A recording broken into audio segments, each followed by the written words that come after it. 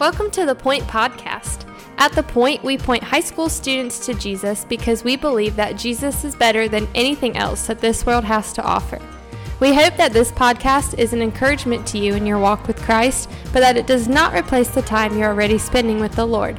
Thanks so much for listening, and here's our awesome high school youth pastor, my husband, Justin Kinley. So remember, as we said in yesterday's episode, we're in that portion of Matthew's gospel where the tension is just continuing to escalate and rise. And so it's important to remember the order of events that have happened in Matthew's 26th chapter so far. You have the Passover, where Jesus predicts that he's going to die and that one of the disciples, particularly Judas, is going to betray him. They have the Last Supper together. Peter says, "Lord, I'm never going to deny you." And Jesus says, "Peter, you're actually going to deny me 3 times. They go to the Garden of Gethsemane. Jesus prays while his disciples, Peter, James, and John, are falling asleep on him. And then in yesterday's episode, Jesus is taken captive by Judas, and the people take him captive. So you get to this part, and once they took him captive, they take him in front of the Sanhedrin, and they take him, to Caiaphas, and they begin to question Jesus, and they begin to basically look for accusations they can levy against him in order to take him to the cross. And now, something's already happened here. They're breaking the law here because they're doing this at night.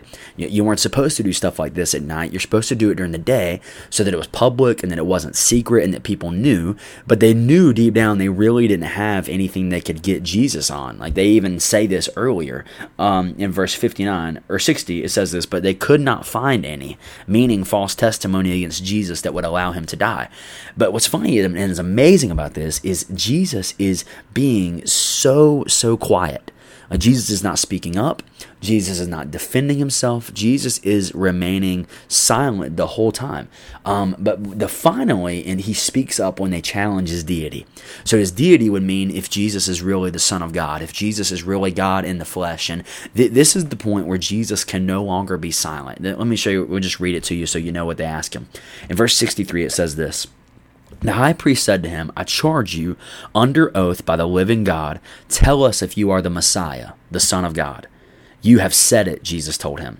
"But I tell you, in the future you will not see the Son of Man seated you will see the Son of Man seated at the right hand of the power and the coming on the clouds of heaven." It says, "Then the high priest tore his robes and said, 'He has blasphemed. Why do we still need witnesses? See now, you have heard this blasphemy. What is your decision?' And they answered, 'He deserves death.'"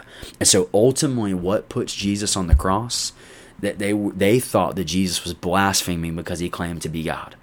And what's so sad about this part is in Jesus claiming to be the Messiah and claiming to be the Son of God, this is what pushes them over the edge. And if you read John's Gospel, you see that this is ticking them off the whole time. That's the big deal in John's Gospel, is they can't get over not just the miracles of Jesus, but who Jesus is claiming to be.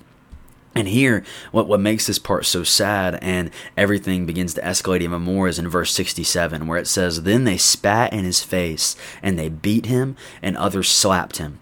And they said, 'Prophesy to us, Messiah. Who is it that hit you?'"